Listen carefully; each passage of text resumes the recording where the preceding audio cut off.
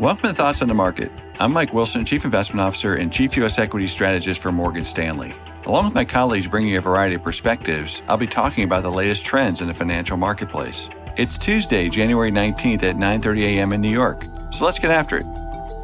After an incredible year for stocks in 2020, it looks like 2021 is starting off right where things left off. Excess liquidity is driving equity prices higher, but the broadening out and rotation to new leadership has been the most important thing for investors to get right. The good news is that this lines up with our key call since March of last year, more specifically to buy small caps and economically sensitive stocks rather than the high-quality big cap secular growers known as FANG. The primary driver of this bull market and rotation to new leadership has been the policy response to the pandemic, both monetary and fiscal. This is what led to the V-shaped recovery in our economy from the depths of the deepest recession on record. Last week, we got another boost to our thesis when President-elect Joe Biden announced a new $1.9 trillion COVID relief package. To be clear, this proposal is in addition to the $900 billion package that was just passed last month. While we don't know how much of this new proposal will make it through Congress, we are confident it should be well over $1 trillion when all is said and done.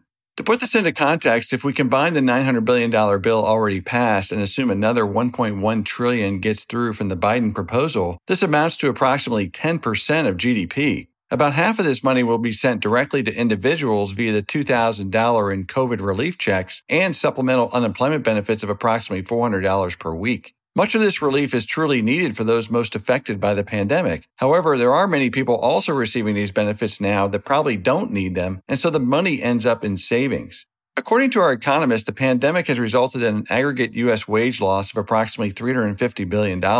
In response, the government has sent out close to $1 trillion in direct payments to consumers to bridge the gap. This is before Congress considers Biden's additional $1.9 trillion in relief. For those who need the money to make ends meet, we are simply filling the economic hole left by the pandemic. However, for those who do not need the money, we are seeing an increase in demand above pre-pandemic levels. This is why retail sales are at all-time highs, even though we are technically still in a recession as measured by pure economic output.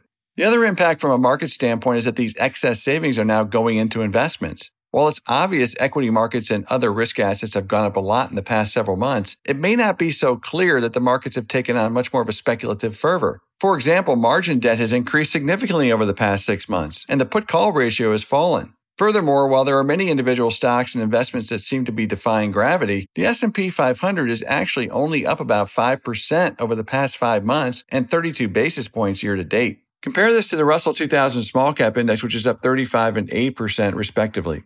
This gets to my final point for today. Over the past decade, most investors and market commentators have been infatuated with the S&P 500 and a handful of stocks. First, keep in mind that the S&P 500 is a defensive, high-quality index. This may be what's holding it back now as liquidity and speculation are on the rise. Second, whenever a group of stocks gets their own acronym, it's usually a bad sign. The bottom line is that for 2021, we recommend getting away from the pack and investing in stocks that may have been off the radar for the past decade. Think of the bull market now as a market of stocks rather than a stock market. We favor economically sensitive stocks that will benefit from the ever-growing fiscal support, in particular those that can pass along the inflationary pressures we see building.